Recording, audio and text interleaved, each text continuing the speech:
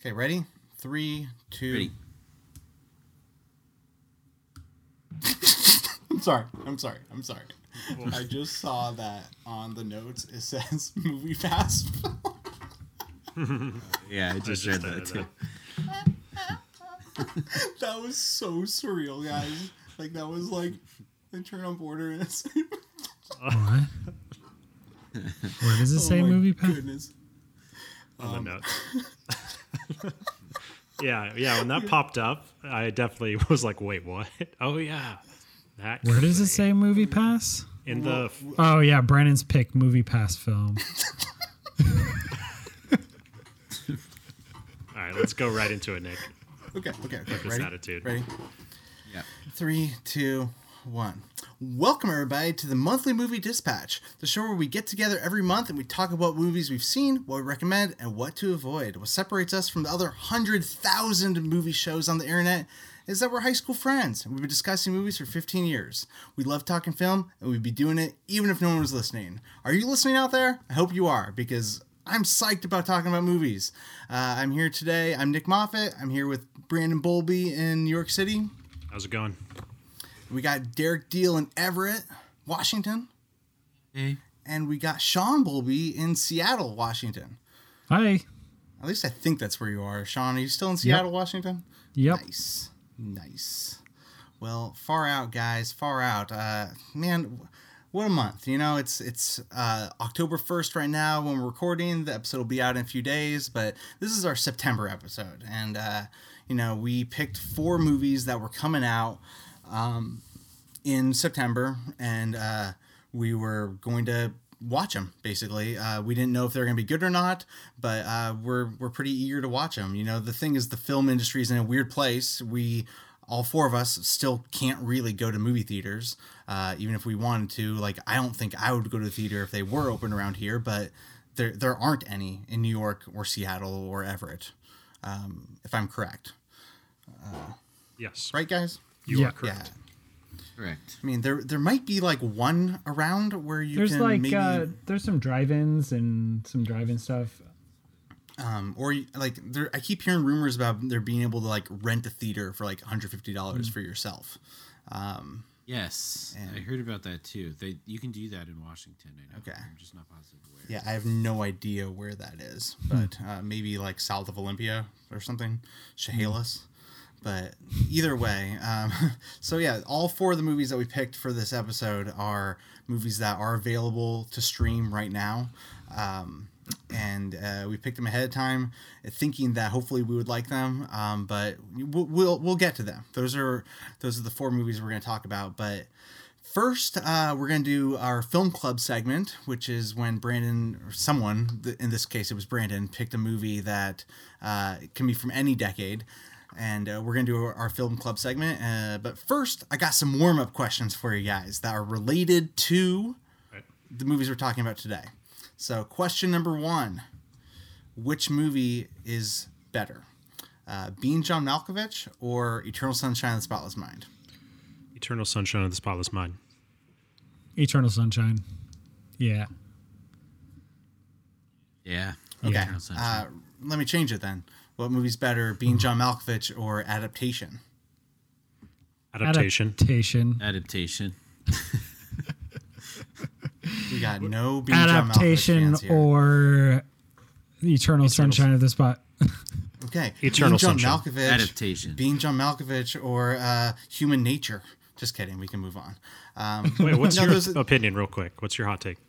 No, I mean, I just rewatched Being John Malkovich, and it's brilliant. Like, it's amazing. Really I just Yeah. love the crap out of it. But also, Eternal Sunshine of the Spotless Mind is one of my favorite romances of all time, and Adaptation is one of my all-time favorite movies of all time. So, You're yeah, obsessed I with would that movie. I would put it at number 3 as well. So, what Disney live-action movie is better? The Lion King or Aladdin? The Lion King. I didn't see I watched Aladdin. Aladdin. Yeah. Neither And of you I'm guys saw not, Aladdin. but I'm not King. going to say Lion King. Honestly, as bad as Lion King was, I think Lion King was better. Yeah, see, I Jungle definitely, Book. People need to talk prefer about the Aladdin, Jungle dude. Book more. I was gonna bring up Jungle Book, but it was like, okay, the other It's side too of that easy. question is what's better, Jungle Book or Beauty and the Beast? Jungle Book's like pretty Jungle good. I Book, feel. yeah. I think Jungle You're gonna Book hate is. me, but Beauty and the Beast. Ugh, I'm sorry, I think guys. Jungle I Book don't is the know. only one that is actually better than the original. Agreed. Whoa. It I actually happened to watch them both like back to back, the original and the John Favreau. Yeah, I mean, like the original just completely doesn't agree. have much of a plot. It's Yeah. very meandery. It doesn't have, really an ending. It's kind of a meh ending, and the live action version actually gives it a plot and agency and narrative, and is a lot more satisfying. Okay, cool. The music's terrible, Brand- but yeah. Brandon, I definitely prefer Aladdin over Lion King, by the way, though. Okay. So I thought Aladdin was fine, but whatever. Cool. I just had those two warm up questions. Honestly, that's what I got. So the other two movies that we're talking about, documentaries, and I just didn't come up with a question for them. But both those questions had sub questions on top of it. So I did ask you guys four warm up questions. So anyway, I feel like we should just get into our film club segment. Like I said in the intro, Brandon picked a movie from any decade, any year, any time. It wasn't a 2020 movie, and encouraged us all to watch it. Like, we all had to watch it. And like last month, Sean got it. Someone else will get next month. And Brandon, do you want to set up the movie that you picked? Yeah. So the movie I picked is a Swedish film called Border. This film was released in 2018. It was produced by the company MoviePass in the peak of that company's existence. And yeah, like you were saying at the beginning, it was surreal to turn this movie on, and the opening like logo is just the like old school MoviePass logo from the app. And that company has just came and gone. Gosh, what Yeah. a time capsule movie what a this whirlwind. was. It came on like a wrecking ball and Changed just, the industry forever. and then just vanished. Yeah. So I found this movie. Well, yeah, MoviePass was promoting it on their app, but I wasn't expecting to go see it until my coworker was just like, she sees movies all the time after work, and I was looking for a movie to go see after work. She was like, don't look at anything, don't watch a trailer, just go. Don't read anything about it, just go. And I'm so glad I did. Like, it was one of the funnest theater experiences I had like that year. I remember like all the people around me were like gasping and giggling and just like, what the fuck, out loud. And it was just like such a great atmosphere to be at this indie theater, and everyone was vibing on this movie in the same way. So I won't forget that. Honestly, on repeat viewing, for me, I think this movie Brandon, works. tell us a little bit about the plot. What's this movie about? You know what I mean? Like, forgot just the little just a IMDb. sentence or Yeah, two, so- like anything. A customs officer who could smell fear develops an unusual attraction to a strange traveler while aiding a police investigation, which will call into question her entire existence. That's the plot. It's kind of a mystery fantasy film. And it's a movie like very much about self-discovery from this lead character. So I honestly thought with that like self-discovery, and every scene is kind of like answering a new question that you have as you're learning more and more about what they actually are. It works just so much better on first viewing. And kind of second viewing, I was a little underwhelmed at what's essentially this origin story over the course of 2 hours. But with that said, like, I loved how kind of far this like script and director took these like kind of fucked up concepts and like twisted visuals that are just so impactful. I mean, like, specifically I remember the fridge and the cardboard box scene was just like blew my mind the first time I saw it. And I hope it had like that kind of impact to you guys as well. And it's just like it keeps hitting those big moments throughout the entire film until like the last scene. And I know I was reading some of your guys' little paragraphs on here, but I kind of liked the way it interwove this like really fucked up murder storyline alongside of it that she's investigating, and how that just how that weaves in and out of the what's actually going on with our lead character. So I was kind of on board with all of it, but maybe my review dropped half a star from when I first saw it. Yeah, I mean, Brandon, I gave this movie 4 stars. So I thought it was great. Don't get me wrong. I wanted to give it 4.5, but for me, it just because it was like, this is a movie where I feel like your coworker was totally in the right by telling you to not look at anything about it, because it really takes you for a ride. Like, at the beginning of it, it's like what's up with this person? Like the main character, she works at a just border. Standing there sniffing the air. Like why she looks so weird. Just everything is weird. I mean, I don't think it's giving anything away by saying that like she just has like a sense about people and things. And there's a scene where she she's a border guard, so she's like evaluating people as they're coming through the border. And there's a scene where a guy comes to the border and she stops him, and they go through his bag and there's nothing. And then she takes out his phone and finds a microchip like in the phone case. How would she know it's there? She just could smell it or sense it or something. Mm-hmm. And like, so what's with this person, right? I mean, she looks funny, like she doesn't look like an average person. She looks like different. And so I didn't know what this movie was doing. What is this movie, like a fantasy? Is it like an allegory for like trans people, or is it just like a drama about like this weird person? And I really loved that dynamic, and I loved how it played out. And I don't want to say anything about how it turns out, but having it be about self-discovery is absolutely like so true. Like, this is like, I don't think it's a coming of age movie, but it's certainly a like coming of who you truly are movie or something, And it wasn't that. So then the movie though, like what I just said about the microchip, like the whole subplot of the movie is like them exploring that microchip and trying to like track down this like child trafficking ring that was on that microchip. And it wasn't a microchip, it was a floppy disk or something, but it was like a SD card, yeah. And so and I just felt like that part, tech terminology. Yeah.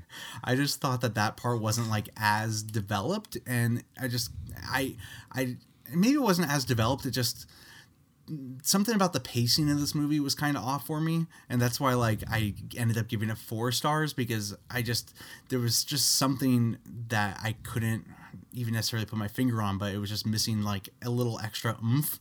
And maybe it was just that I just thought maybe it was that part of the movie wasn't as strong as I wish it was, or maybe they could have just not had that part of the movie and had it been more full about the self-discovery. But that's kind of what I was thinking. But it wasn't that I didn't like that part. I just thought it wasn't as powerful, I guess, as it could have been. Yeah, I think I kind of agree. I thought it was a really interesting idea, and like a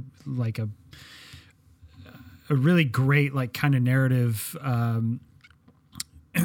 I don't know, a narrative way to push her forward. Way. Yeah, definitely. But I thought it was kind of in this weird middle ground where it was important enough to where it was the driver of her change, and like the thing that ultimately arced her character.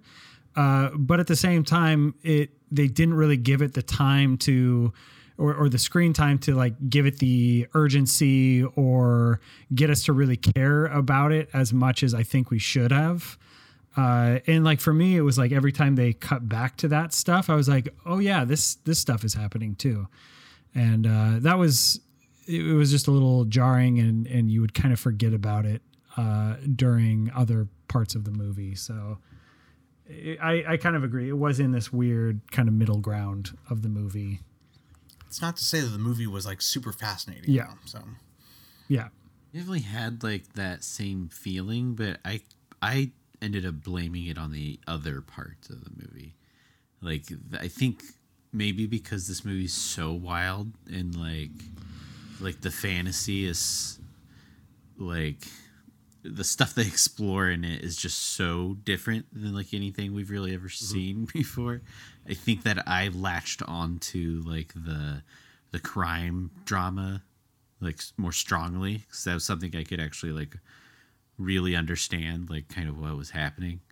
And I almost felt like the other part was what was kind of slowing the movie down, or even though that's kind of what the focus of the movie was, but it that self-discovery stuff I guess just didn't click quite as well for me as it sounds like it did for you guys, while the crime stuff did actually click really well for me.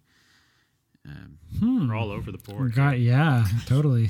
I really wish we could go into detail about the stuff that happens with her self-discovery, like that scene in the woods, you know, when oh my goodness. Did you guys like gasp? Oh my goodness. I was like, what? Yeah. I definitely out loud. Yeah. What? That scene in a crowded movie theater full of people was so good. I can only imagine New York City. Like whenever I've seen a movie in New York City, there's always like loud people. You know, like there's always big reactions. Yeah. So I could just imagine people being like screaming. Yeah, exactly. So, like laugh screaming, like But I think it's supposed to be shocking like that. Yeah, definitely. When the movie's so like creative and like just well made that like it's hard to not like it like throughout the whole thing.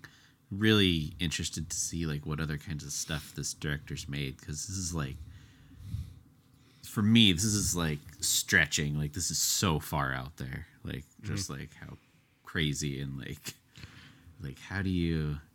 I know it's probably more of a. I know like some of this lore probably exists in some way in like Scandinavia. I'm guessing, right? Yeah. Oh it's yeah, probably based on a lot of ideas and then taking them. Yeah, but it's like I'm so outside that bubble that like everything they're throwing at you in this movie is just like, what the hell? Like, holy shit. Okay. Yeah. I will say this movie is like weird, not necessarily on like a filmmaking level, but just like on the script level, like on the page. And that's kind of, you know, a cool reversal of. Yeah, it was really interesting how it's really interesting how everything unraveled, like at its own pace, but in like a kind of an organic and natural feeling pace where it wasn't like, you know, it didn't rush the discoveries and it didn't like force the characters into these discoveries. It was like, it was really nice the way it was laid out. And it just didn't have any qualms with like taking the audience in these weird directions and making the audience uncomfortable with it. Yeah. And one thing that I really appreciated too, just circling back around to the whole self-discovery thing, was how true it felt. You know, how once the main character found out who she was, she became more confident as a person. And it was like, you could just see like her body language change. Like, I mean, I can't help but think like this happens to a lot of people in real life, you know, even though this movie has like elements of allegory and fantasy. It's like when you find out who you are and you become the person that you're supposed to be, there's confidence that goes with that. And, you know, find that pretty powerful. Yeah. I don't know. So, I mean, that was Border. It's available on Hulu. So, I mean, I really recommend everyone watching this movie. You know, if you are down for kind of a weird foreign film, I recommend Border. It's on Hulu. I think all of us do. So, great pick, Brandon. Thanks for making us watch it. You're welcome. So let's get into our 2020 movies. We've got 4 2020 movies to talk about, and of varying degrees of awesomeness. Starting with Let's do it, Sean. Starting with the Disney Plus movie, Sean's Okay. pick, the big blockbuster $200 Mulan. million blockbuster. Yeah. Yeah. So Sean, let's set To the live table up for to this. its budget. I picked the movie Mulan. Movie, so directed by Nikki Caro. The synopsis is a young Chinese maiden disguises herself as a male warrior in order to save her father. Everyone knows the story of Mulan. Almost everyone's probably seen it. I actually picked this movie because I was kind of excited to see a big epic blockbuster and to see $200 million up on a screen. And, it's just been forever since we've had a blockbuster, since we've been able to watch a large, big budget movie come out. And I was pretty excited for it. I've definitely never really particularly enjoyed any of the Disney remakes, live action remakes, aside from Jungle Book, which we talked about earlier. But I was willing to be fine with one of these movies as long as it kind of held up. And Mulan's like a big cinematic story. Yeah, definitely. So there's a lot kind of to be excited about and everything. But so to kind of go off on a tangent here, me and Kelly are right now watching The Good Place. And there's a line in The Good Place which I absolutely love and I think really applies to these live action Disney remakes.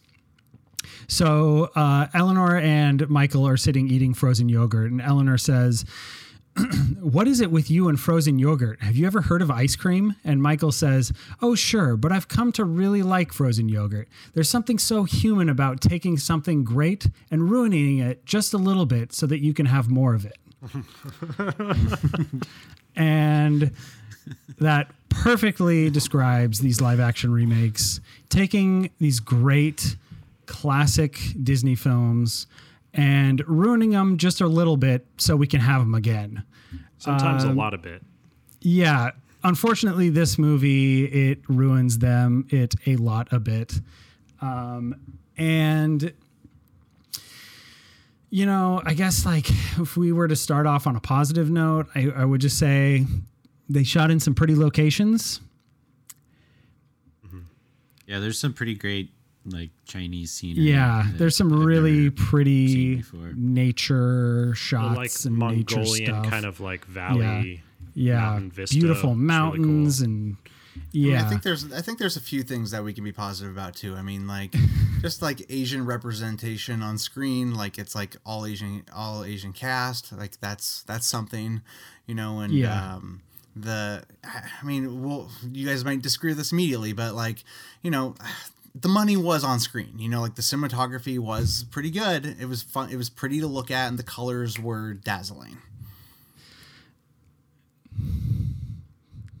Pause. No, they were for sure. There's, but I think that goes with the scenery too. There's that where there's a fight scene in that. It kind of looked like it was in I don't know what to describe it as other than the only thing I can think of is I've seen similar imagery in Yellowstone Park, volcanic activity. Not in a volcano or anything, but it's the geothermal activity and that was just a really cool looking. Yeah, there were some really cool locations. There was some pretty shots. I would not go as far as to say that the movie as a whole was pretty. I would kind of go there was on one hand some really beautiful cinematography and really beautiful colors. On the other hand, I actually thought it was a lot of it was pretty forced and pretty clunky, and a lot of it was really bland and very overlit and I don't know. So it was kind of a mixture for me, and just you could kind of really get into all the things that they decided to change about this movie. They didn't have the music. They took out Mushu and Cricket, and they added a villain to the mix. They removed the love story.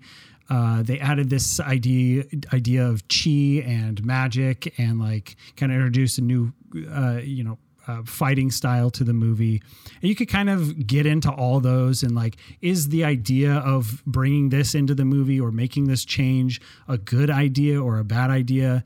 But I think like ultimately on a fundamental level, none of that, nothing about the movie, nothing about this movie or these changes really work, because they weren't accompanied by like any kind of competence or clarity or direction or like real complexity to anything that they were doing with the movie.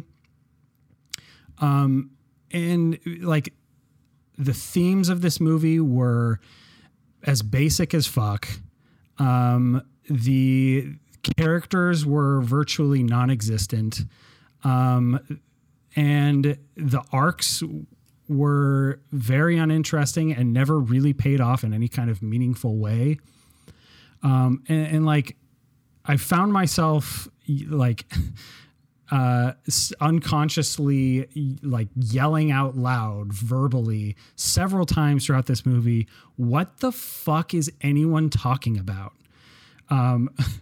There's like one scene in particular that really stood out where after like, the big battle, Mulan finally reveals herself to her fellow warriors, and the Donnie Yen character, the general guy, says, "Your punishment is expulsion," and she says, "I'd rather be executed."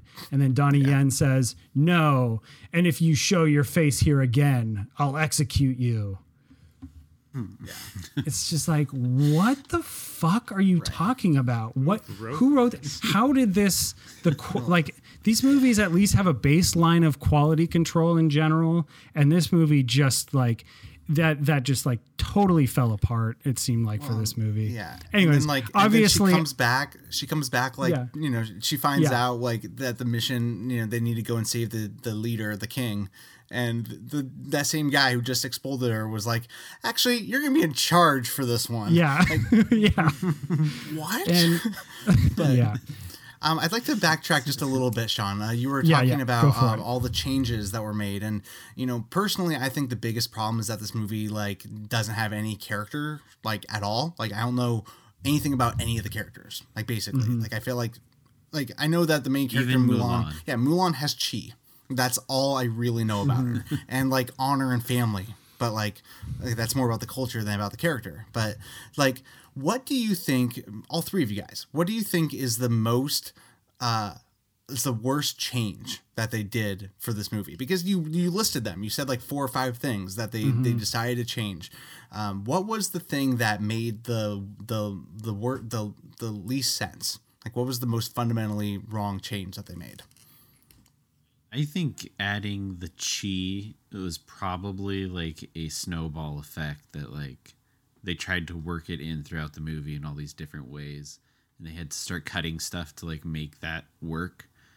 And then like, I don't know, I think like that from the beginning, like from that opening scene when she's like a kid and they kind of start to introduce it like that immediately breaks her character arc apart so that it doesn't exist throughout the whole movie. And then everything just falls apart from there. So that's what I think is like the big culprit of the story just not working whatsoever, is them forcing that concept into it and having to add characters and remove characters and like. Yeah, I'm not sure why this story needs chi. Like, I think it would have been perfectly fine to like change up the martial arts style and like do kind of a more, I don't know, Crouching Tiger, Hidden Dragon's been kind of brought up a lot in comparison to this movie. But like, kind of just doing that, like they have these abilities and they use them. You don't have to like, it doesn't have to, and you don't have to go through. You don't have to add all this detail into like why it works and like, it's just why bring in the idea of chi? Like, just kind of change the way that they fight would have been fine, I guess, if that's what you wanted to do. So I would agree with that. Yeah. And honestly, Nick, I probably have only seen Mulan once. Okay. I don't know. Well- I hope the ragtag team of friends was better in the original. I'm guessing that's something Disney would do right in an animated movie, but did so wrong in this. So for me, I honestly thought the biggest fundamental flaw of this movie was getting rid of the dragon. You know, what's the dragon's name? Mushu. I thought that was honestly the biggest. One of the characters' names was Mushu, and one of the characters' names was Cricket in this movie. But I heard those names. And it was like, that's almost offensive to Like, the original. I think taking out the dragon like fundamentally made the movie like quote unquote like more serious. You know, this was like a serious big blockbuster that we're doing, and we have to add chi to make it more serious and believable. Whereas Take like out the music too. Right, they took out the music too, but like those two things, the music and the talking dragon, made it like less of a kids movie and more of like a big epic. And I just think that like the dragon, you know, played by Eddie Murphy in the original, was like such a fun character that she could interact with, like go back and forth with, and like it kind of like grounded the movie in like a character way, you know, like you actually got to like experience her in her thoughts because she was like talking to someone, working through all of her problems and like the situations. It wasn't just her like, you know, like living like and sitting in silence, basically, you know, like you don't get to know this character at all because she's just silent the whole movie, and it just like No one to not talk only to. Right, there's no one to talk to. There's no one to talk about how she's actually a woman hiding in disguise. Like, there's no one that like knows her secret, so she can't like, you know, have any fun with the secret. And it just makes the movie really dour. And I don't know, it's just very strange, because not only did taking out Mushu like fundamentally change the tone of the movie, but it also took away any ability for the character to have any interaction with anyone. So, yeah, and then ultimately they just don't follow through with that. And like, if you want to make the movie more serious and darker, like you have to, I don't know, follow through with it. Have complex themes, have complex characters, and have basic dialogue that works. You know, to convey what you're doing in the movie, and like it just ultimately never followed through with you know any of these changes. I think I think one thing that really upset me about this movie is like when you go and see a blockbuster like this with $200 million budget, like you expect like some areas to be like bringing their A game, like some technical departments or like costume design, set design, CGI, like something is still going to stand out even if like the script fails on a lot of these summer blockbusters. But here it was just like on all fronts I was being like aggravated with how poor it was put together. On just like every department, I have gripes, and they just kept coming up over and over again with scenes. And I was just like, in my head, it was just like, ew, like, oh, why? I think why are these like tertiary departments failing so bad? I don't like who's holding this movie together. I like that you listed them out on the document, Brennan. I think you should list them all out. Like, I won't go into details, but just like I had gripes with the costume designs, the set designs. We had very Aladdin type complaints as well to me. Some of the makeup, the acting was awful throughout this movie. Even the location scouting, it had beautiful locations, but some of them just like came out of nowhere and just like really not ADD, just like jump cut to these bizarre places. Editing was awful. Choreography was just some of the worst. Shot you sent us is so. I've been showing people that. Yeah. It's so funny. And it's weird that the CGI was so bad at so many moments. Like I remember just the rabbits like running next to her. Yeah, like it's $200 how can you not million. animate rabbits running through grass at this like day and age? You just came out with The Lion King. That's it. That's my rant. pretty shocking. So real quick, guys, I wanted just to ask you, like, where does this rank among like the other Disney anime movies? I mean, I was kind of alluding to it earlier with my warm-up questions, but you know, it's definitely in the bottom tier. But like, would you say it's as bad as The Lion King? Do you think it's the worst one? Like where would you rank this one? This is worse than Aladdin and Lion King. This is the worst one. Yeah. I gave it. See, I think I'm a little more friendly with this movie, guys. I don't know. I mostly thought this movie was pretty boring, but I didn't think it was like, I don't know. I thought it was mostly just fine. So, you know, I'd probably put it not as bad as The Lion King.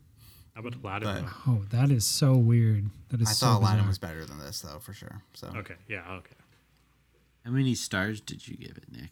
2. Okay. So did So I. you said So think did it was better than Lion King? Yeah. Is that what you said? Yeah. Wow, I that think is so. At least, like, I mean, I feel like, and it's because the Lion King, you know, like pretty much followed the original movie, you know, plot point for plot point. It was fine. This movie, like, barely held together as a film. It's just, I don't know. And I guess you like it when movies take big swings and fail, as opposed to just kind of by the books. So I guess that kind of where you're coming that's from. actually the or- opposite. I kind of feel like this one was just by the books, and it was just like boring. Like to me, this was like, I don't know. I didn't see as many of the like I don't know. Like I said at the beginning, like I thought this movie was like kind of fun to look at. Like I honestly think if I saw this in theaters, I would be much more friendly with it. Like I think like if I saw this in theaters, I might give it like 2.5 or 3 stars. Like I might have had a totally different experience because I would have maybe been sucked into the cinematography, but watching at home, it was like, I told you guys this over text. Like it took me like 3 or 4 viewings of this movie because I kept turning it on and then getting bored and turning it off. Yeah. You know, like that was like my experience with it. It was just like, this is boring. I'm just not in the mood for this. And I would like turn it off. But like when I was watching it, I was like, okay, yeah, I mean, this is fine. There's some action. People are fighting, you know, it's like kind of just a by the books movie. That's kind of how I took it.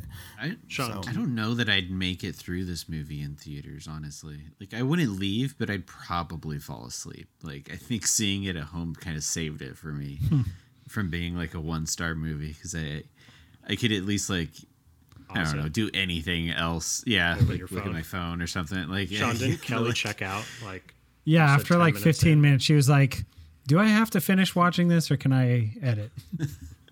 She'd rather work. Yeah. Oh, now I get that text that you sent the other day. It was a picture of you guys watching the original Mulan. Yeah, or that was Kelly. Yeah. Okay. She sent Well, that. She we need to sent that move to on, me. guys. We've been talking about this Yeah. movie for too long. We said Yeah, before we weren't supposed to recorded talk that we about weren't it going to anymore. spend too much time on it. We've spent 17 minutes just bitching about this movie. So I think that we should move on.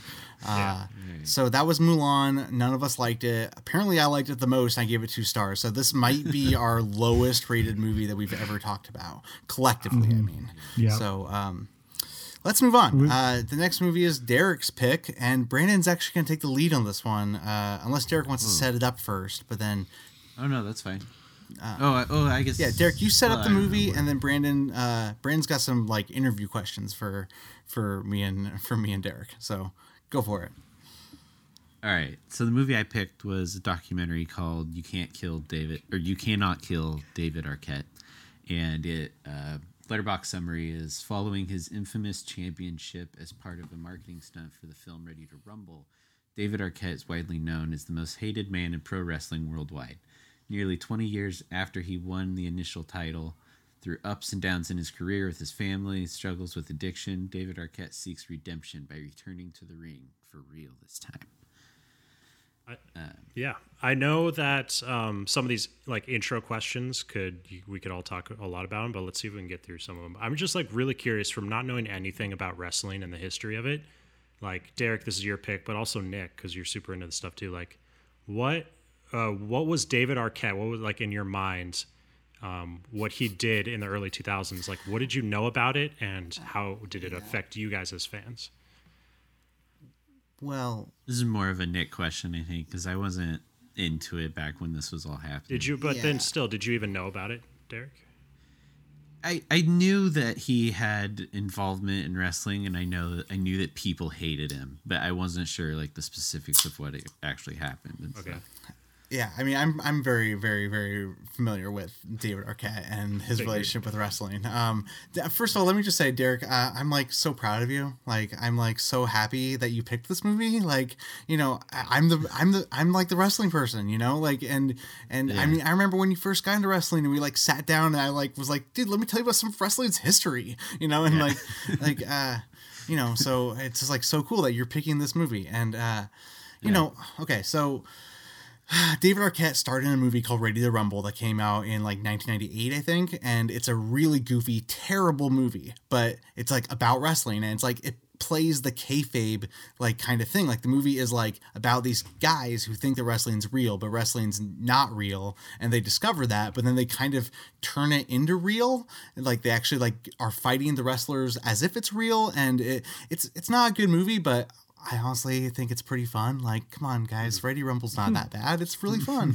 But so WCW and WWF at the time were like two different companies, and they had like the Monday Night Wars. They were like going head to head on Monday nights, and WWF was like the established company that had been around for decades, and WCW was like the up and coming company, and they started doing much better than WWF. Like they took over. They were killing them in the rankings and the ratings. I mean, and then WCW basically imploded. Like it like just creatively, ratings, like everything fell apart for it. And you could point to David Arquette becoming WCW champion as like the moment when it happened, like one of the moments. I mean, there's a handful of moments. Like there's a point where like the finger poke of doom, that was another one where like the world title changed hands because of a finger poke.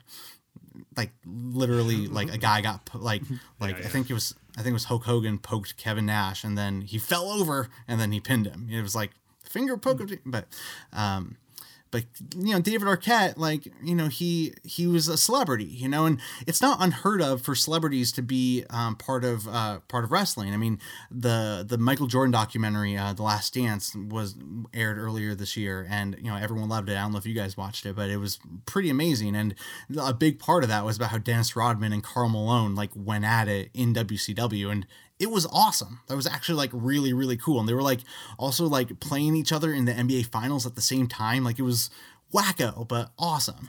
But like David Arquette being there was at best like, him just being there was kind of like, okay, this is just a promotional stunt. And then they decided to put the world title on him, and the world title like is supposed to have respect. Even though this industry is made up, it's fake, but predetermined. It's like, these guys, they work their whole lives for it. And there's a lot of history and heritage and like honor in a lot of ways with the champion. And so to hotshot the title on like some celebrity, I mean, it's pretty shitty.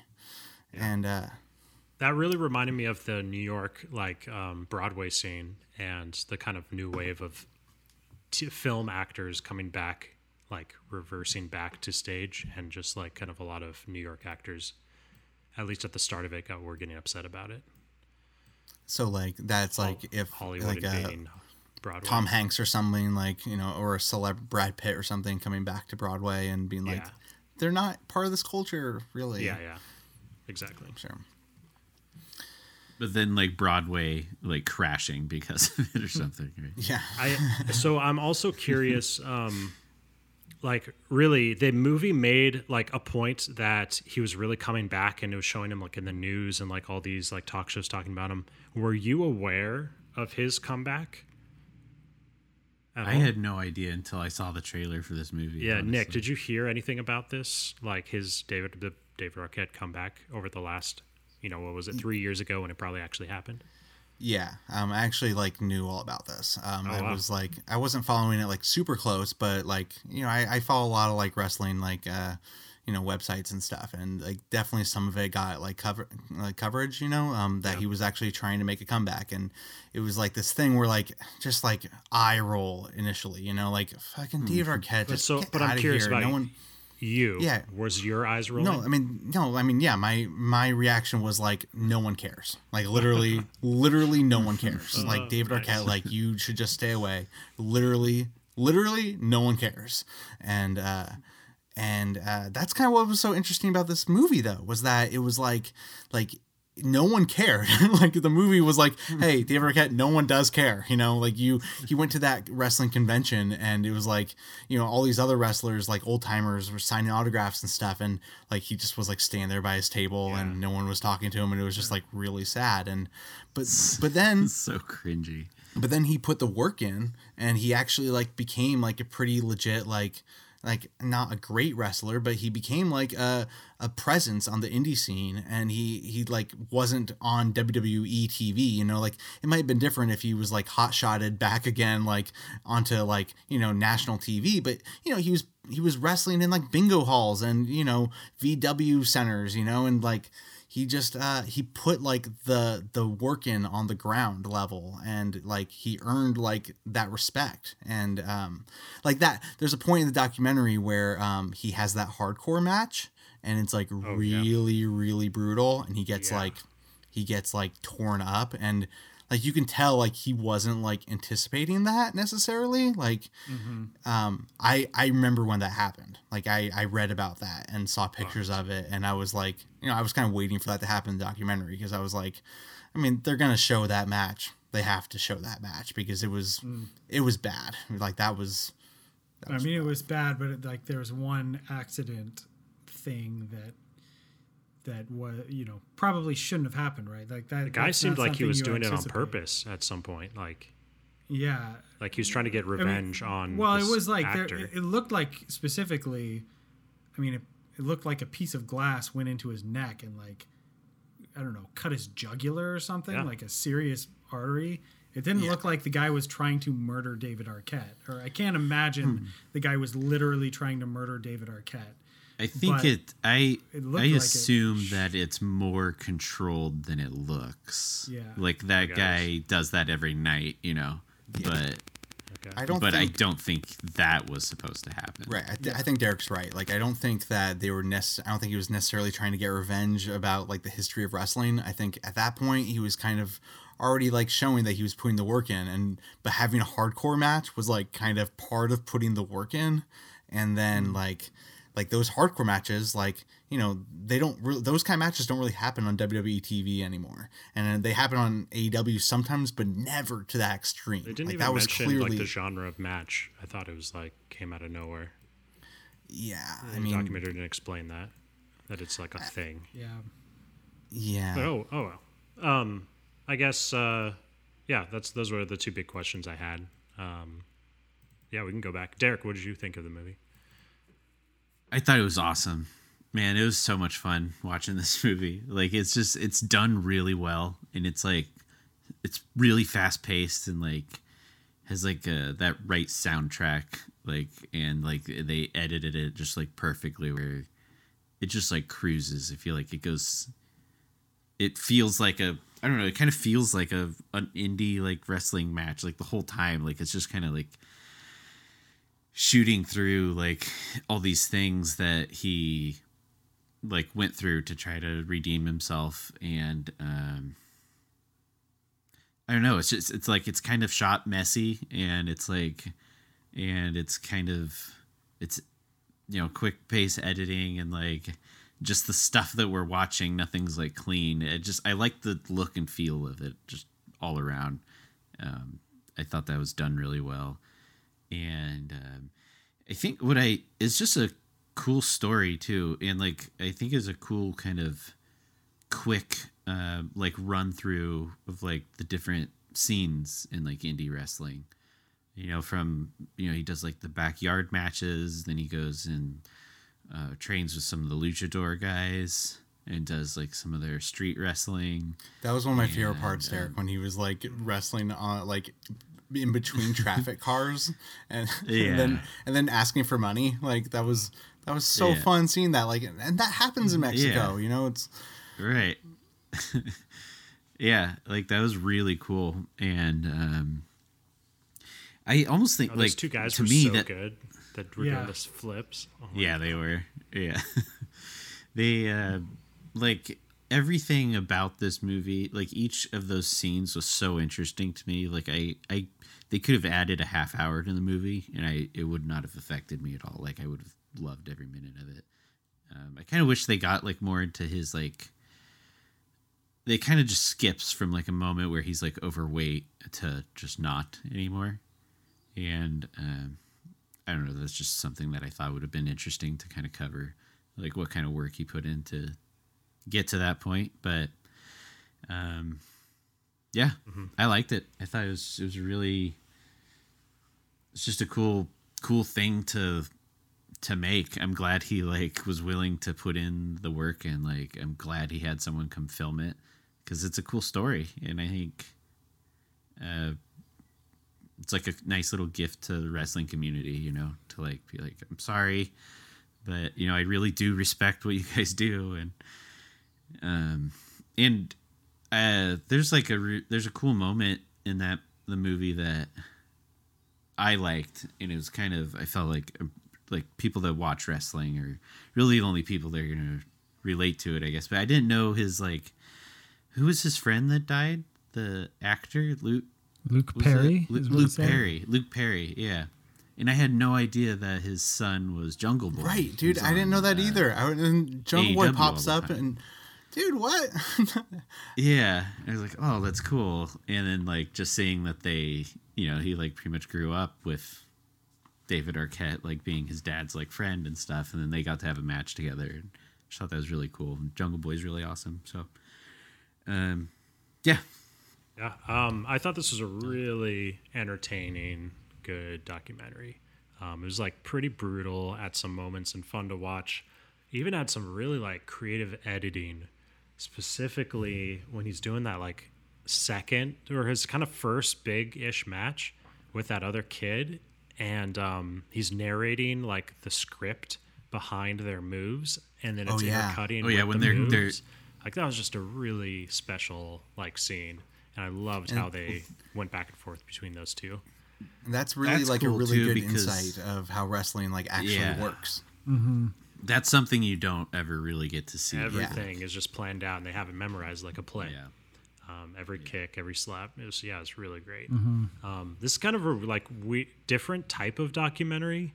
Like, and I think it's good to know that. Like, I was trying to think of other ones like this. Like, one that popped in my head was Super Size Me, where it's like, one guy is just like, I'm going to create this story and do this experiment and just try to execute it, and you're going to film me while I'm doing it. You know, it's not like they're following candidly this guy.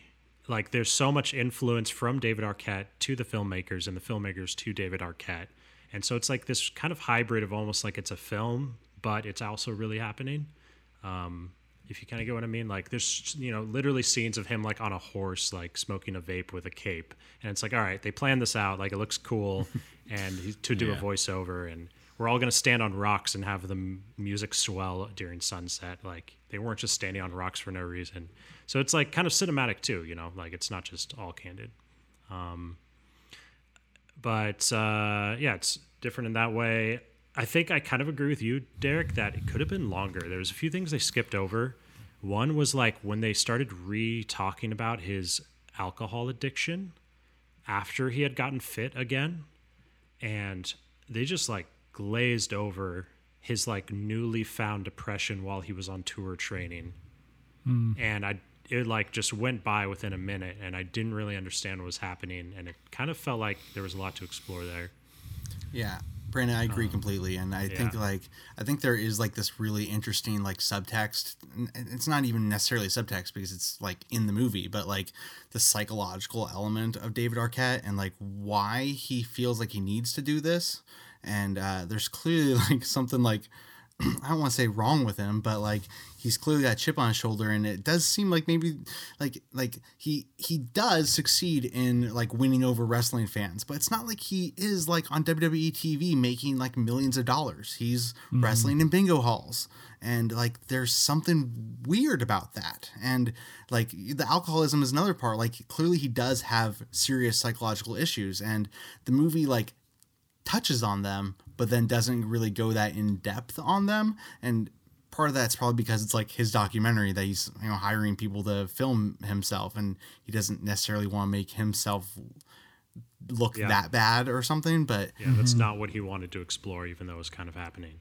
It's a movie about his wrestling, not necessarily about like, you know, his psychological state. Yeah. And like I said, I enjoyed the documentary in the scheme of things, but I also kind of thought it was missing like a bigger climax. Like I almost felt like he expected to get to WWE, and that was going to be the end of the film, but he never did. And so he never like had a specific ending. And I don't think they were creative enough to like figure out how else they wanted to end it emotionally without like that big WWE scene that they probably wanted. And so the movie to me just kind of like was over all of a sudden, and I still thought more was going to happen. Well, I thought the climax was supposed to be that wrestling, like the wrestling convention he goes back to and has the match at, right? Yeah, it still felt a little anticlimactic though, because I think like that match felt like a stepping stone to where eventually he would that's where he would make it into, like, if this was a story that was written, you know, like if it was a screenplay, that would be the match that pushes him over the edge into, you know, jumping into the WWE or something bigger than that. Or they should have grappled with the fact that he didn't get to actually go in WWE and represent himself now. But they didn't do either of those. Or that was never his goal necessarily. Like that wasn't his goal from the beginning, and I think that was purposeful because like that's like part of the whole thing. Is his goal was to win back like the respect of wrestling fans, and like he did that, and just that climax isn't as like climatic as like, it's not, you know, a film like, watcher or whatever. But that was his goal. Like his goal wasn't to get WWE, because that almost would have been like cheating the system again, you know. And if he had like, let's just say like gotten inducted into the WWE Hall of Fame or something, like that could have been an end goal that could have, you know, made the moment. But that kind of would have came out of nowhere as well, you know. Like that would have been like, oh wow, we didn't even know he was in contact with WWE or something, you know, where or just like I kind of chalked it up to it's just a documentary, or not just a documentary. It is a documentary. It's kind of depicting real life, and he can only go as far as you know reality allows him to go. And I kind of emotionally it did have kind of a satisfying ending for me, especially with like kind of that Luke Perry's son moment. That was kind of an emotional, I don't know, recognition type thing, but it didn't really feel like a cinematic ending, and I could definitely see that. One thing I really liked about the movie is the idea of like, is this character an inspiring character, or is he an inspirational character, or is he like a cautionary tale character? Great question, Sean. I agree. That's the big question in the movie. And so like, is he like a slave to the whims of the public opinion, and like the fact that he has this singular driving mindset, and like, just, is it a story of self-destruction, or is it a triumphant return, or you know, him proving himself to the world? And I thought that was probably the most interesting part of it, as well as, you know, really getting to see the industry. But I thought that was do you guys have any thoughts on that? Did you guys kind of just go back and forth, or let's have Nick just take it? No, I mean, Sean, I think that's like I said, I think that's the best question, and I think that weirdly the answer is both, because because it is like inspiring that he like sets off for his goal and like achieves it, and he does what he wants to do. But like the fundamental like drive to achieve that goal is, in my opinion, like kind of like crazy and at the whims of public opinion. Like he's at a point in his career where he's not really getting film roles. He's not really like doing much of anything. But at the same time, he's got this like super hot wife. He's got he's got kids, so amazing, you know, like he's got a nice car, nice house. Yeah, he's got a swimming pool, you know, he's got plenty of money. Like he definitely could like, you know, carve out a career as like, you know, a producer, or like, you know, behind the scenes doing something, or like an acting coach, or, you know, like a modest career, you know what I mean? Like he could do something like that, but instead he has to like, you know, go to Mexico and like train to be a wrestler that was like in a previous life, like 20 years ago, you know? And it's like, part of it is kind of like, part of it almost feels like a publicity stunt where like now like he does this and maybe he can get other movie roles, you know, and I do think he is in a few movies coming out, but you know, it is like a way to get him back into public attention. And I mean, I think he put the work in, and I think he like earned the respect of a lot of people, but also like the drive to do such a thing is coming from a place of like why aren't you satisfied with just having like a family?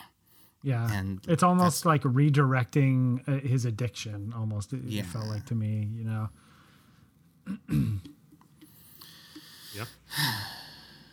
but You know, the movie also, Brandon, you said it reminded you of Super Size Me. It reminded me of I'm Still Here, the Joaquin Phoenix hip hop documentary. I didn't 'Cause it's see like- it, but I know what it is. Yeah. Yeah, and it almost like while I was watching it, I was kind of going back and forth, like how much is it? Is this kind of staged? Is this like, or at least the drama, or like how, you know? But yeah, kind of a guy who has a late career, you know, total change in what he's trying to do, and like it also how that is affected by the public opinion and all that stuff. So it really reminded me of that movie. But don't you think I'm Still Here was like totally a joke? Like, Yeah. I don't know. No, I it felt like was. that movie was like totally pretend. Like he was Yeah. never really trying to be a rapper. Like he was trying to like Correct. basically like do performance art. I also But don't all know the if stuff- David Arquette would have made this documentary or would have done this if it wasn't being filmed. Yeah. But again though, David Arquette just like not sure. did like become like a real he did actually become a real wrestler. I mean, So, say what yeah, you will, it's- but like he made the PWI 500, which is like a kayfabe only like magazine of you know, the 500 is a yearly edition that comes out where they rank the top 500 wrestlers in the world, which that is a high number. Like 500 is a lot, but also in the scheme of things, there's like thousands upon thousands of indie wrestlers. Like Yeah, there's did Joaquin so many Phoenix promotions. really become a legitimate musician? Or what? I mean, he kind of did. He did record an album. I don't know if he ever put it out or anything, but he recorded an album with I don't know who, like some like Puff Daddy or something. Who was it? I don't know if anyone else saw the movie, but I saw it, but it was a long time ago, and I don't Yeah. know. I just remember like Casey Affleck directed that documentary, and Yeah. I always think about him on Letterman, and I'm like, come on, he that's not real. Like that's not real. He's acting. Like that's funny, you know. But it was also, I mean, not saying that this movie was not real, but it was very similar in how he goes out and does these public appearances that really like baffle and confuse the public. Same with like David Arquette, and like where he was going on to you know, talk shows and talking about coming out as a pro wrestler on what, Conan or something, and is that what happened? Like I think, yeah, he came out as a wrestler on Conan, similarly to how Joaquin Phoenix came out as a rapper to David Letterman. And I don't know, I was just like, in that I vein, felt for like there were a lot of similarities between those two movies. It's like it's that, but not. Yeah, for sure. well, anyway, that's this movie is it's called You Cannot Kill David Arquette. It's available to stream on video on demand wherever you choose to rent videos on demand. Derek, thanks for picking this movie. I thought it was really great.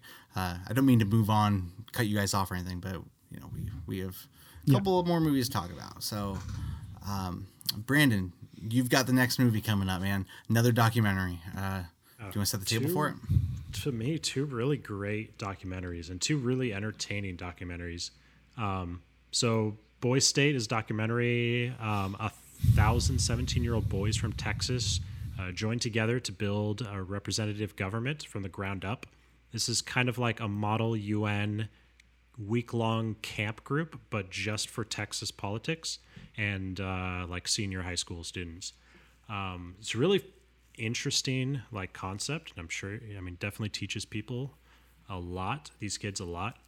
And it is a great idea to focus a documentary around, just like this fake election process. Because to me, it was just like, you know, it's kind of just watching like Poppy reality TV, except for it's actually real and there's a ton of substance to it. But as far as the pacing and what's actually happening on screen, you know, there's like drama, there's people voting and people winning and losing. And it was just like a awesome ride to watch on a base level. They at least had that. But on top of that, I think it is like endlessly fascinating watching these kids go through the motions that exist in the highest level of politics and them knowing what they need to do at 17 years old in order to win, and just the similarities that come up, and everyone's playing a character, all the different ways these kids try to win. It's a very, very interesting to watch, and you definitely learn a lot, and of course it says a lot about our country. I think what really puts this documentary over the edge is just this, is the right word, cathartic moment at the end with, you know, kind of our lead guy, Steven. His call with his mom was so beautiful, and it like hit me really, really hard. And yeah, I definitely had tears streaming down my face, and I was just like, God damn, they lucked out on an ending. Like he's just sitting in a chair and anything could happen. They don't have like this beautiful moment, couldn't easily just have never occurred, and they captured it on film, and that was the last scene of the movie. And he gave that to them with a camera in his face. Yeah. And it's just like so perfect. Yeah. So like, they lucked the hell out, but yeah, it hit me really hard, guys. And I was definitely crying along with him. Yeah. Yeah. Great movie, structured incredibly well around the selection, and so much to talk about these students and how they deal with being politicians. Yeah. It kind of like I don't know what their intentions are, but an aspect I really liked about it is the part of it that kind of dips into their age showing in like what they're doing. You know what I mean by that is like specifically there's like a front runner like early on who's kind of like a goofy jockey guy that like everyone likes, you know? And it's like he's totally doing like the I don't know, like the homecoming king kind of like shtick. Going off of a 2-prom platform type thing.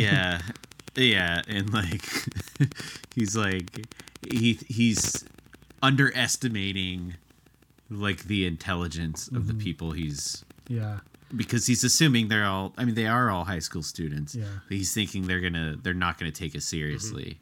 Yeah, I mean that was a big turning point for me in the movie. Like I thought I kind of knew what the movie was and like where it was going, and and yeah, he was like this really obnoxious, annoying, loudmouth guy with these just ridiculous, you know, political stances. And then like he you know, they go into an interview with him and he goes, I actually don't believe anything that I'm talking about. I'm actually pro-choice. And like, this is about the election. I'm playing this like a game. And then it took a turn for me in my head. Like the whole outlook on this movie was just like, oh, this is fucking so fascinating. Really, it's almost like digging into the basics, like the fundamentals of politics. Like, you know how they say in college, it's all about the fundamentals, in college football or college sports, they talk about, you know, it's more about the fundamentals, whereas like professional, it's a lot more complex and more complicated, and it's hard to really see the fundamentals of the players at work, whereas like the younger, not as polished, you know, football players or athletes in college, it's more about like, can they get the basics right?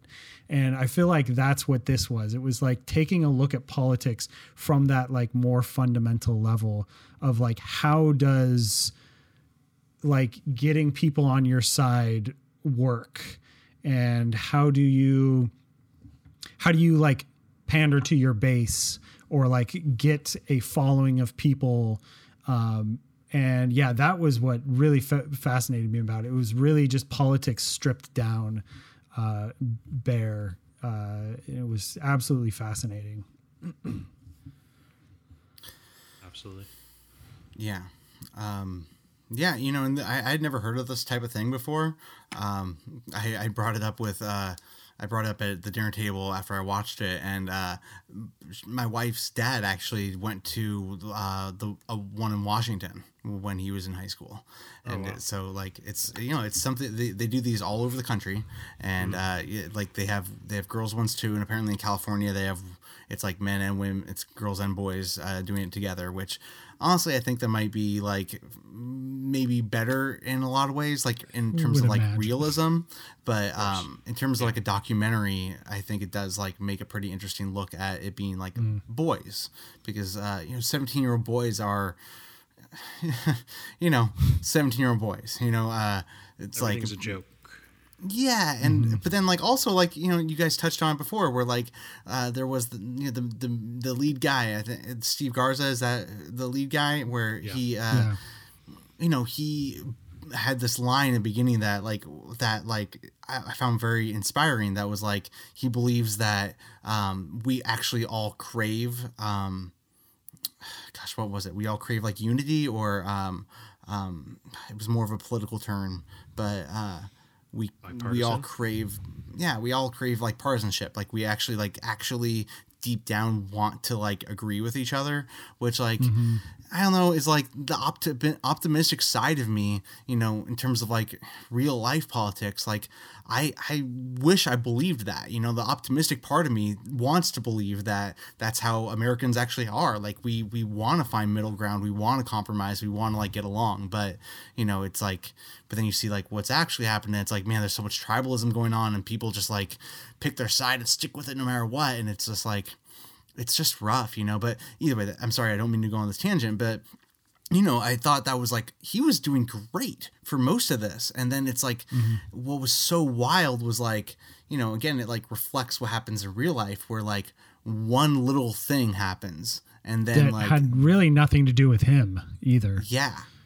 And nothing to do with him. And it was also like, you know, like it was spun to be like malicious, but you know, it might not have been. It didn't really seem like it at the time. And it, you know, that basically like changed the whole election. That changed everything. You're talking about him, his like assistant shutting down the Q&A. Yeah, it wasn't his assistant, but yeah, it was was like like someone that was part of his party. It was the guy who was head of the party, who was also a more regional leader as well, and him as a regional leader shut down the opposing politician, the opposing governor, or guy who was running for governor, and because he was also the head of the other party, the opposing party, they spun that as being showing favoritism and shutting down the other party for his own benefit, for the benefit of his own party.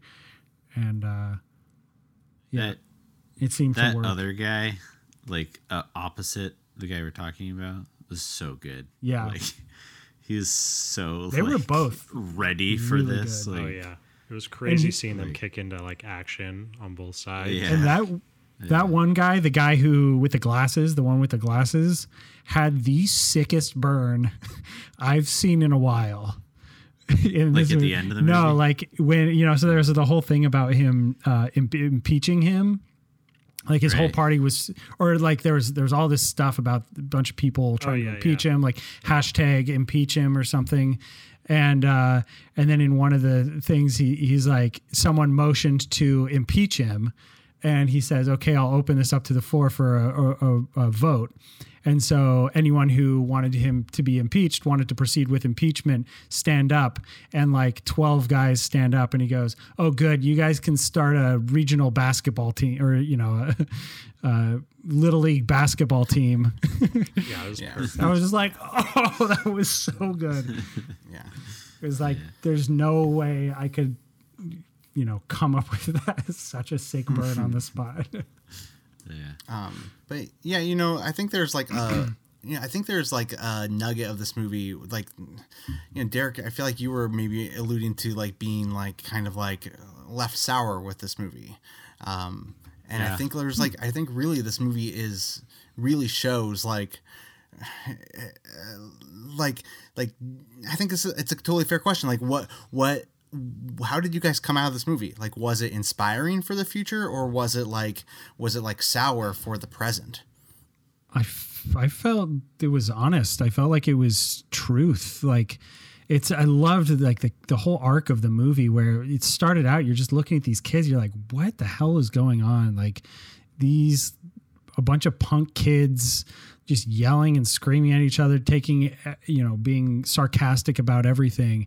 And then like this one politician comes in and changes the whole thing. He like treats them with respect and asks that they treat him with respect. And it takes this really interesting turn for so long. And then the messiness of politics gets into it. And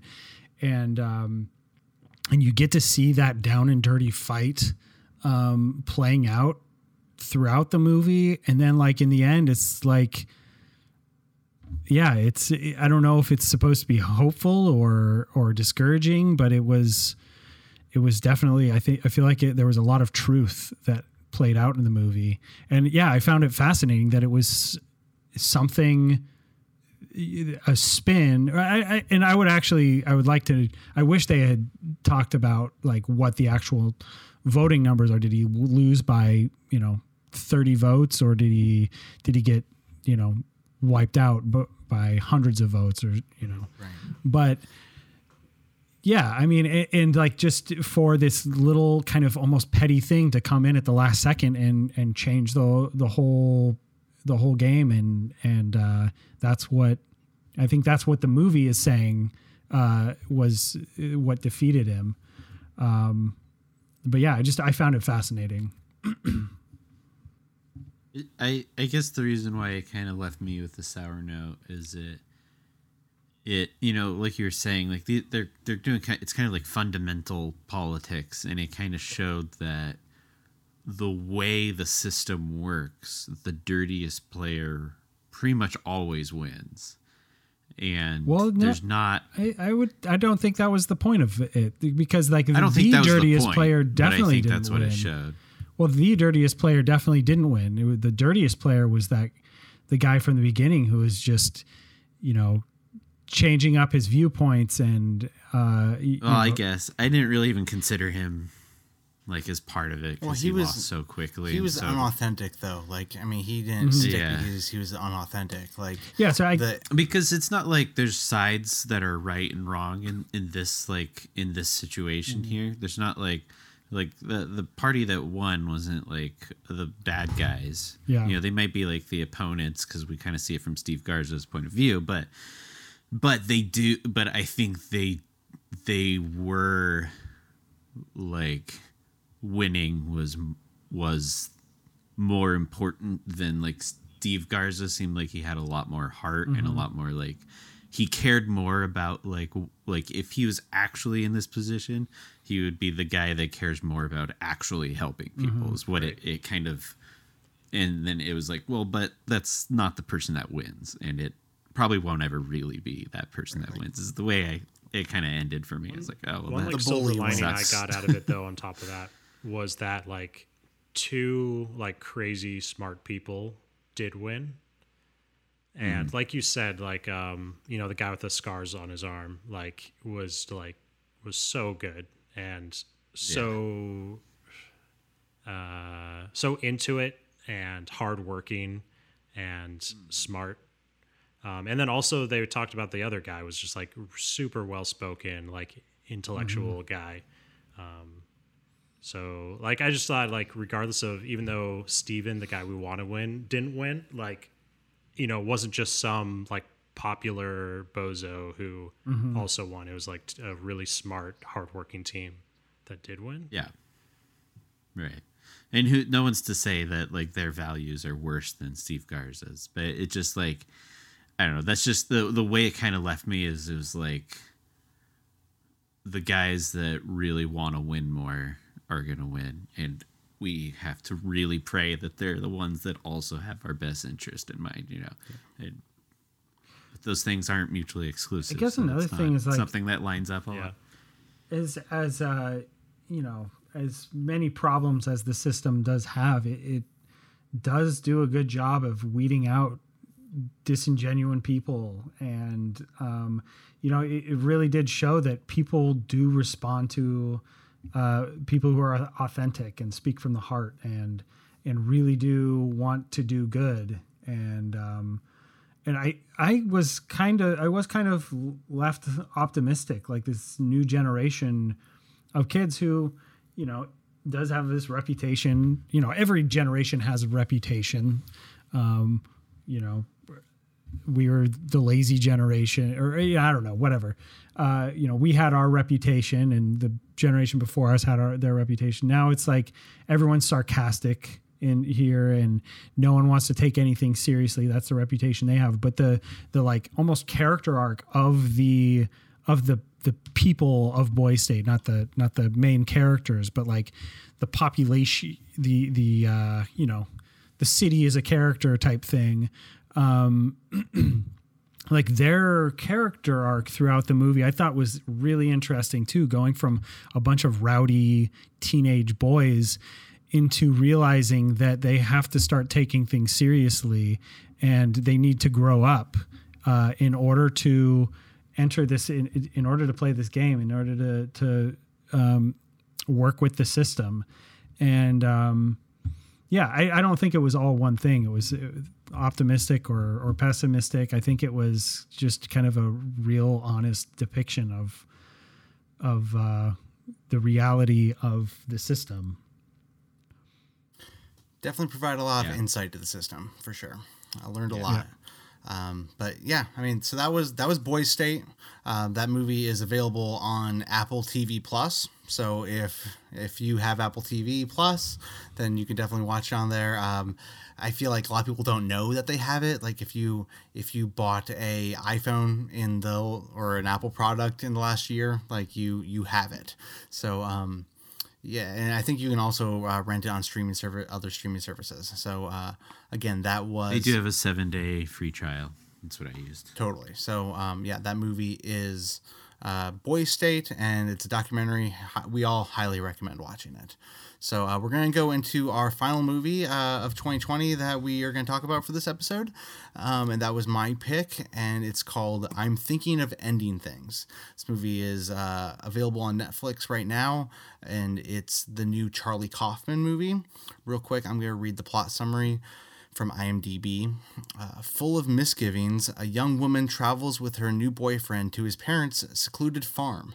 Upon arriving, she comes to question everything she thought she knew about him and herself. It's much better than the Letterboxd description, by the way. I'm a huge Charlie Kaufman fan.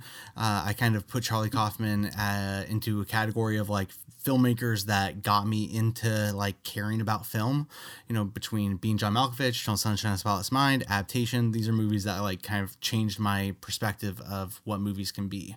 And he wrote all those movies. He didn't direct them. And then he's transitioned into being a director, and this is his third directed movie.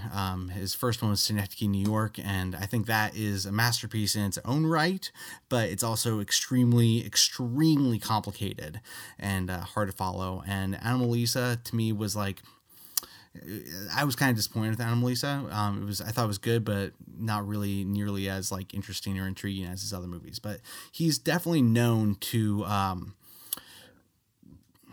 be off tilter. He makes movies that don't necessarily make sense.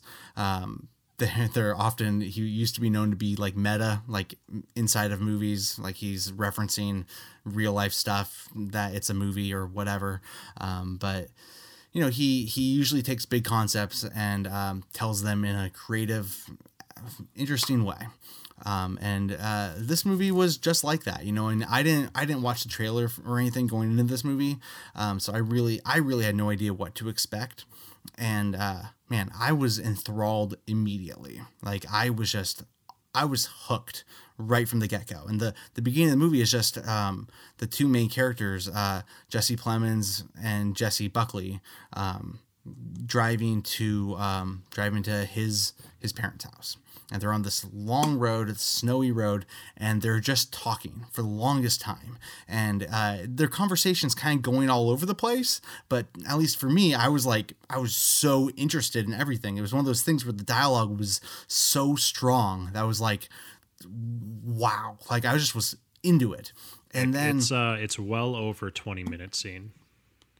Yeah. I checked. It's long. Yeah. And then they get to his parents' house and things start getting real weird. You know, like they have dinner, but like things are kind of like flashing between like time, kind of like his parents are getting old and young and they don't seem all cognitively there, or maybe they're like overbearing, like they kind of are all over the place. And all sorts of weird stuff starts happening, and you're not really sure. And then they drive home, and that's another long drive, and that's like the rest of the movie basically. And you know, there was a point where I was watching it, like I turned it on at like 6 a.m. because I got up with my daughter, and I just like, you know, I'm going to turn this movie on now. It's early. I'm just going to turn it on. And my wife came upstairs at the part where they were talking about the movie A Woman Under the Influence. And I knew that she wanted to watch the movie. She likes Charlie Kaufman just like I do. And but like I was so interested in whatever they were talking about with A Woman Under the Influence that like I was like, I just need to finish this scene. And then they ended up talking about that movie for like 10 or 15 minutes. Like seriously, it was like they were just talking about that movie for so long. And she's like berating him about it, like just like he's like, oh, I agree, you know. And then but anyway, what's my point? It's just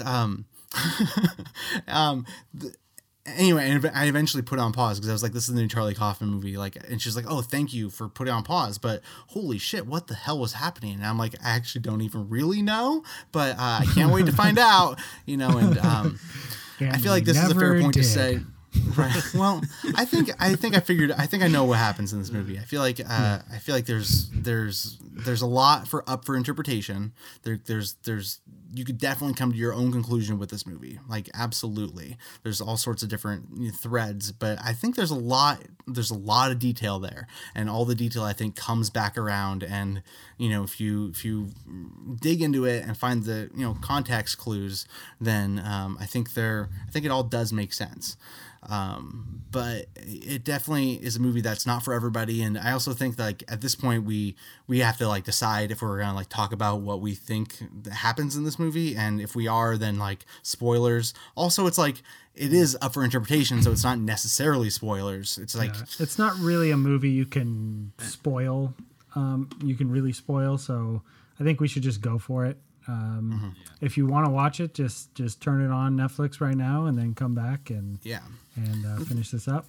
Yeah, but the thing is, it reminded me most of like Mulholland Drive, you know, where like Mulholland Drive is most of the movie is just like a masturbatory fantasy. Like that's most of the movie. And then I kind of feel like this is similar in a lot of ways. Like it turns out that, you know, Jessie Buckley is, you know, that's the girl in the movie, and the whole movie's from her perspective up until it's not. And I think the whole movie was Jesse Plemons as an old man contemplating his suicide, and then ultimately committing suicide, but like reevaluating like all sorts of decisions that he didn't make in his life, and kind of living a fantasy before his ultimate suicide.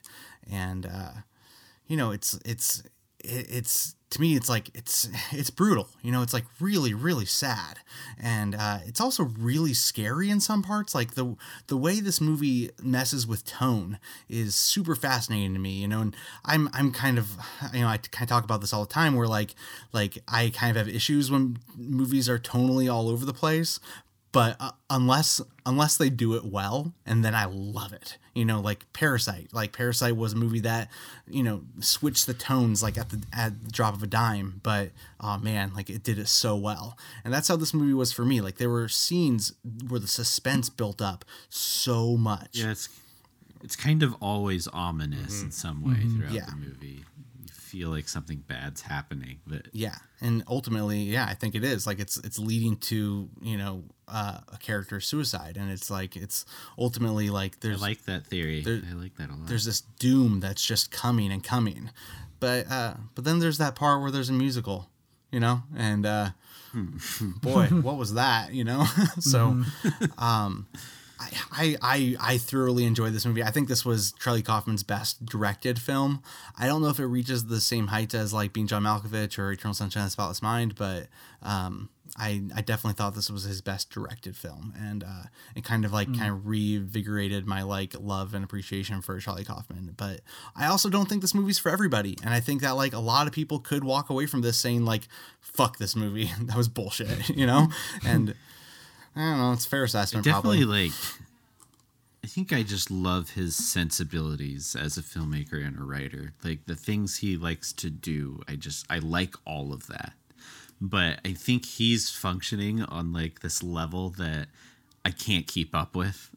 Like I remember watching. I don't even know how to say it. Synecdoche, New York, and like I had a similar experience as watching this movie where I'm just like an hour and a half in, I had no idea what the fuck was happening in the movie. Yeah. And like, it's just so, I guess meta is a good, I mean, this one I don't think is like that whole movie's point was meta, but this felt different, but I just like everything about the movie's great. Like everything worked for me. I love the actors. I love the look and like the framing. Like it's shot in a weird aspect ratio too, isn't it? This movie was. It's 4:3. Like, I don't think it's 4:3. It's a little wider. Close than to that. it. It's it's a little bit wider, but 5:3. Did you look No. it up or you just guessing? Oh. 4 by like 2.5. like if you pick any single scene, like if you just like pull a frame out and hand it to me, like I know I love that scene. The look, like the acting, like what happens in it, but I can't really contextually tell you what happens in it at any point. And I guess that's my only problem with the movie when I come out of it is like, I'm glad you had a theory, Nick, because I really had nothing. I was like, I don't know what that was. It looked awesome the whole time. I had a blast watching it. And like every actor was engaging and I was like into every conversation that they had. But yeah, I just came out of it like, what the fuck was that? I'm kind of in the same boat as you, Derek. I really did enjoy the entire movie. I think like at the end, I didn't quite have enough of it put together in my head for the ending to like kind of come together and have a realization of what was going on. But really, I think the main like almost for me, the main joy of watching this movie or a movie like this is the like the conversation afterwards. Like what was all that about? What was like, you know, why, who was the guy in the janitor, or obviously you kind of, that's one you can put together, but like kind of what was the movie about and really getting to pick apart all the different scenes. And I think this movie is just so rich with that kind of stuff. And there's so much there in this movie that you can pull apart and dissect and like try to figure out how all the pieces fit together. Not even necessarily in a way that ends up making, you know, totally making sense. But I just like, that's the real joy I get out of a movie like this. is the conversations after. And Did you guys think there's a watch lot it with to dig anyone? into. Like, were you able to have like? Did you watch it yeah. with Kelly? Did you have a conversation? Actually, I did watch it with Kelly, and yeah, we sat for a good hour, 45 minutes to an hour afterwards, just working on it. While I was Yeah, I think watching that's it, what like, I was like, this is the movie and not Mulan I would have wished we watched outside on your projector, Yeah. like with everybody. If it had happened, that would have been so great. Yeah. Ian Phoenix had a long talk about it after. Yeah. Yeah, got philosophical. Yeah, Derek, Hashtag deep. Derek, you said it like so well. To me, this movie was like so brilliantly put together. Like, I was blown away at what Charlie Kaufman was able to direct. Like, so well, like, acted and shot, and the sets and the like really interesting editing I was like extremely on board for. And I loved the opening 20-minute like monologue and conversation. I was getting like really into the like deep conversations about death and the end of everything. And like, I think that's just like such a heavy, scary subject to put into dialogue in your movie. And of course, like Charlie Kaufman is just like, can so poetically like tackle it. And yeah, fuck the, like the second car ride afterwards was getting really intense for me. I was like, this guy's a serial killer. Like, she's a goner. And I guess maybe she was a goner in the end, but not in the way I was expecting. But then, yeah, I've no idea. The last two, felt like I understood everything or what it was trying to go for until the pig and the A Beautiful Mind acceptance speech, which was literally the Beautiful Mind Russell Crowe acceptance speech, right? That's my understanding. Like word for word. I don't Really? remember it, but Yeah. that is my understanding. Was it when he won the Academy Award, or was it No, the speech in the movie? In the Like, movie. It was the dialogue yeah, from yeah. the film A Beautiful Yeah. Mind. Right. It's line for line. Yeah. And I guess he was he singing just Oklahoma, right? It was from the musical Oklahoma. Okay. Yeah. I didn't really know, but I was just assuming. Okay. But yeah, the Beautiful Mind thing threw me for a curveball. I was just like, what is going on here? But it doesn't matter because the movie is so good. And it, like Sean said, it's just like you have shit to talk about. And Well, like, so would you guys consider like watching it again, like after like reading more about it or something? Like, I mean, like, Absolutely. Yes. I was going to bring that up. Like, this is one of the few movies that I feel like I need to see again because I feel like I got a lot out of it, but I feel like there's so much more there. And I liked it enough that I want to know. the dialogue Like, is I so want to dense. have more of I an would love opinion. to like, Yeah. I would catch Yeah. so much more, even just in those car scenes that I was missing. Yeah. Because they're it just goes on and on. yeah. I mean, Just side thing, I also want to say I loved in that the way her voiceover kept getting interrupted over and Yeah. over again throughout the movie. That was Yeah. so brilliant. Yeah. Like, even to the point where she like finishes the conversation with him, turns away, like thinks a word and a half, Yeah. and then immediately gets interrupted again. Like, Yeah. And was did so- she turn into a different actor at some point? at one point. yeah. Or like one shot. Yeah. Yeah. Well, I Which think it is- was like yeah, that's why I that's feel a like it really was weird- I feel like it was like a combination of a lot of different fantasies he was having. That's why, like at the Yeah. end, I felt like there were all those different women that she- were in the audience, and it was like he Also, was, the girl she turns into is from a show they were watching earlier. the Robert Zemeckis movie, right? Oh, Wasn't it? Yeah, I think, maybe. Yeah. Yes. Yeah. Wow. Yeah. Yeah. I think Yeah, that's like one of the there's a lot clues to that the dig into. janitor is like the same person as like Jesse Plemons. Yeah, I mean, I think like it's the janitor's suicide, thinking about like what could have been, like what it, and I think like it's not specific to one person because like, so not only does she change actresses at one point in the movie, but like she has different backstories. At one point she says like she grew up on a farm, at another Yeah. point she says She's she like in an she grew up in an apartment, Yep. and Her profession, she's yeah, like studying everything. Yeah, throughout the yeah, movie. exactly. And she's an artist and a Artist. poet. Poet. Her name changes a bunch too. Yeah, Whoa. Her name physicist. changes all yeah. the time. Yeah. So yeah, it's really interesting, like how I think it was him, like all the different loves of his life or all the different women who he's been with, you know, going over how it could have been different. She's from Chernobyl, and Yes. I was totally trying to figure out how I Yes. knew her face, but she just has like a great presence to her. Yeah, She definitely. did really good. And Jesse she's- Plemons is always like unique and special. Yeah. Also, I used to think Jesse Everyone- Plemons was a poor man's Paul Thomas Anderson, or not Paul Thomas Anderson, a poor man's Philip Seymour Hoffman. Yeah, yeah. yes, Because I yes. feel like it looked kind of He's like- similar. The first time I saw him was in The he's- Master, but It's Philip Seymour Hoffman combined with Matt Damon. oh my gosh, Equals so I Jesse had- Plemons. but I had he's so just- good though. I just the night before watched the episode of Breaking Bad where he shoots that kid. And so like as soon as I see him in this movie, I'm like, oh, this motherfucker. Yeah. You know what this movie really in like aesthetically is similar is everyone except for Toni Collette are from the Fargo TV Yes. series.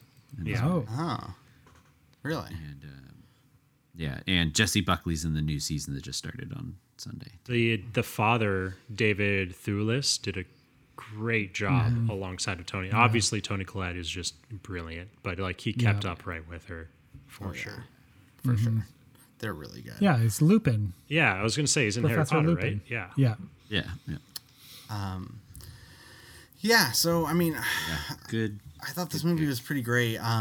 You know, I'm glad you guys enjoyed it. You know, I feel like Sean, I'm totally with you. Like for me, I feel like I got so much more out of this because like I finished watching it and I loved it, and then like a day later, Shan watched it, and then we like I watched the ending a second time, like while she was like I kind of came back into the room and like rewatched the ending with her, and then we like talked about it like for like an hour, and we like worked out a bunch of stuff, and she was actually the one who was like telling me like I think he committed suicide, like that's what that was, and oh yeah, and then doing further reading, it's like put pieces together, and I fully intended on rewatching this before the podcast just because I really wanted to have a better idea of like what I really thought about this movie, but I didn't have time. But I'm definitely gonna rewatch it before the end of the year because I think it's gonna make my top 10.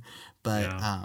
This is I do want to say that Spoiler alert. Jeez, I mean, Nick. I know we it's just already me- gave a spoiler warning, but this is just Not me for that. speculating. I'm not saying it's my number 3 or something. It's just speculating. I'm You right know, there that with could you, change. But I do highly recommend David Chen put out a YouTube video of like his take on it, and he did a lot of research and like put pieces together that were like he did the research, and like I found out through his video that like that whole bit I was talking about a woman under the influence, apparently that is actually a review, like a pretty famous review of that movie. Like just like he quoted A Beautiful Mind, that's basically just like that is someone's review of that movie. And I mean I think that reflects like the character. The character is like Oh, I guess it does make sense that he's like quoting these real life things because he would know those real life things, and he actually saw A Beautiful Mind yeah. in his fantasy, So crazy. right? And they're things that he found inspiration from, and so it's like he's putting things that inspired him into his fantasy. But so yeah, I don't know. I highly recommend watching you know, Dave Chen's video because you know I think he did a really good job with That it. dance scene was beautiful, Yeah, you do. so you know, well choreographed. Oh my god! see, Brandon, like I'm so happy you like this movie because like you know we've talked about it before. Like you're not so into like you know interpretation and like you know what's this movie Themes. about and you know stuff like that. But I was like I wonder if I think Brandon's gonna love this movie though just because of like how well it's directed. Just you know, like the veil floating down on her head. It's just like there's just so many creative, beautiful ideas everywhere. Like who thought of that? It just looks so great. Yeah. Even that little touch. Yeah. Okay, I so should with point that out though, I too, think, it's based on a book too that it sounds like is a much more literal telling of the story, from what I understand. Right. Yeah. So Totally. And then he put a spin on it. The Kaufman spin. Mm-hmm. But I do think we should wrap it up, though, guys. We're kind of going long, so Let's do it. Yeah, so that was our final movie. So real quick, we're going to go over our picks for next month. So for the month of October, we're going to talk about, we're real quick going to run through what we are choosing to watch, and all four of us don't have to watch it. Like, it's not a requirement that you have to watch it, but it is encouraged that you watch it. It's, hey, come on, guys, there's 2020 movies that are out. They're coming out. Let's be on top of this. But for the film club, whatever movie is picked for the film club, all four of us have to watch it. So we'll go over the film club last, and Derek, you're doing the film club for this month. So real quick, Sean, what movie are you picking for 2020? Well, I'm stealing the movie that Nick was going to do. She Dies Tomorrow. I pretty much just listened to a Slash Film episode where they talked briefly about it, and I was really fascinated and was super interested in it. So the synopsis is a little, Amy thinks she's dying tomorrow, and it's contagious. And it sounds super interesting. And it's not what she's dying of. My understanding is it's not what she's dying of that's contagious. It's believing that you're going to die tomorrow is contagious. So, yeah. It sounds like a really fascinating movie. And yeah, Sean, I had this on my short list of movies I was going to pick for this month. But for me, I'm also doing horror movie month. So, I had it on my horror movie month list. So I'm psyched that you're picking it. Dude, I didn't even think about horror movie month till just now. I forgot it's October. Sean, what streaming site is it on? Oh, yeah. I looked that up. I think it's just Amazon Anywhere. Rental? Yeah, it's video on demand. So yeah, we'll video have to rent it. VOD. So, Brandon, what movie are you picking? I'm picking The Boys in the Band, which is a remake of a 1971 film, which is an adaptation of the 1968 off-Broadway play about a group of gay friends in New York City, West Village, hanging out, I guess. I don't know too much about it, but this predates Stonewall, and it was very revolutionary when it was up on stage, and nothing like this had ever been seen before. And 1968, so that'll be cool seeing, when was having that in the back of Stonewall? my mind. Was that 70s? What? When was Stonewall, Brandon? 1969. Was that 70s? Stonewall? 1 year later. Oh, okay. Yeah, so right before? Yeah. And this is just premiered on Netflix a few days ago, so brand new. Yeah. Oh, also the cast is insane. It's like every single Hollywood gay A-lister is one of the boys in the band. So Very true. It's pretty all-star studded. For sure. Great pick. Very excited to watch that one. It's on Netflix. So, Derek, what movie are you picking? I'm picking The Trial of the Chicago 7. All right. All I need to know about it is that it's Aaron Sorkin's second directorial movie that he also wrote. And so I'm in. And that'll be premiering on Netflix October 16th. I really don't know anything about it. I'm not familiar with what that is. But I just know that I like pretty much everything he does. So I'm going to check it out. Yeah, it's like a courtroom drama from what I understand. But yeah. Right, that's what I figured. I mean, it's called The Trial, yeah. so I guess I'm providing zero insight to that one. So I'm picking a movie called Dick Johnson is Dead. I kind of thought I was going to pick a horror movie, but I'm not. This is actually a documentary that got a lot of buzz coming out of Sundance. I don't know if it won, but it's been on my radar all year. It's like on Letterboxd, it's like number 1 or 2 on their highest rated movies of the year. It's getting just totally positive reviews, and it's apparently about this father who's dying, and they stage a funeral for him in secret or something. I'm not totally sure, but it's from what I understand, it's an optimistic take on dying and saying goodbye. And I mean, maybe I'm saying too much using the word optimistic because I haven't seen the movie yet, but it's just getting rave reviews, and it sounds fantastic. And so and it's going to be on Netflix. So I'm just psyched that it's going to be on Netflix. I think like next week, October 2nd. So tomorrow. So 3 by the Netflix time you listen films. to this, Wow. Going hard. dude, this year. there's a bunch of good movies like coming out. I mean, there's another documentary on Amazon Prime that called Time that looks great.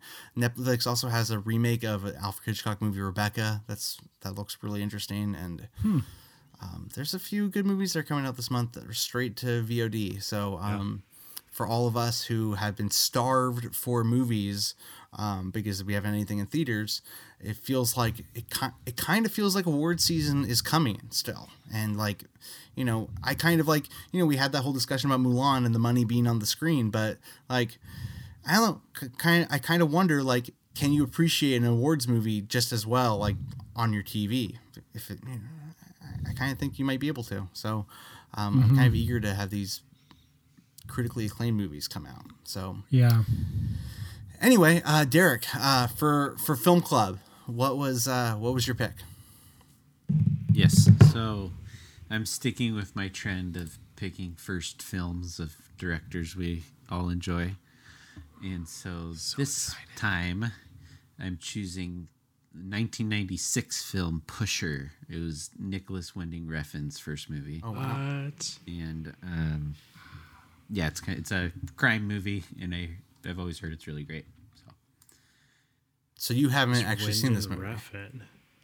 I have not seen it. Okay.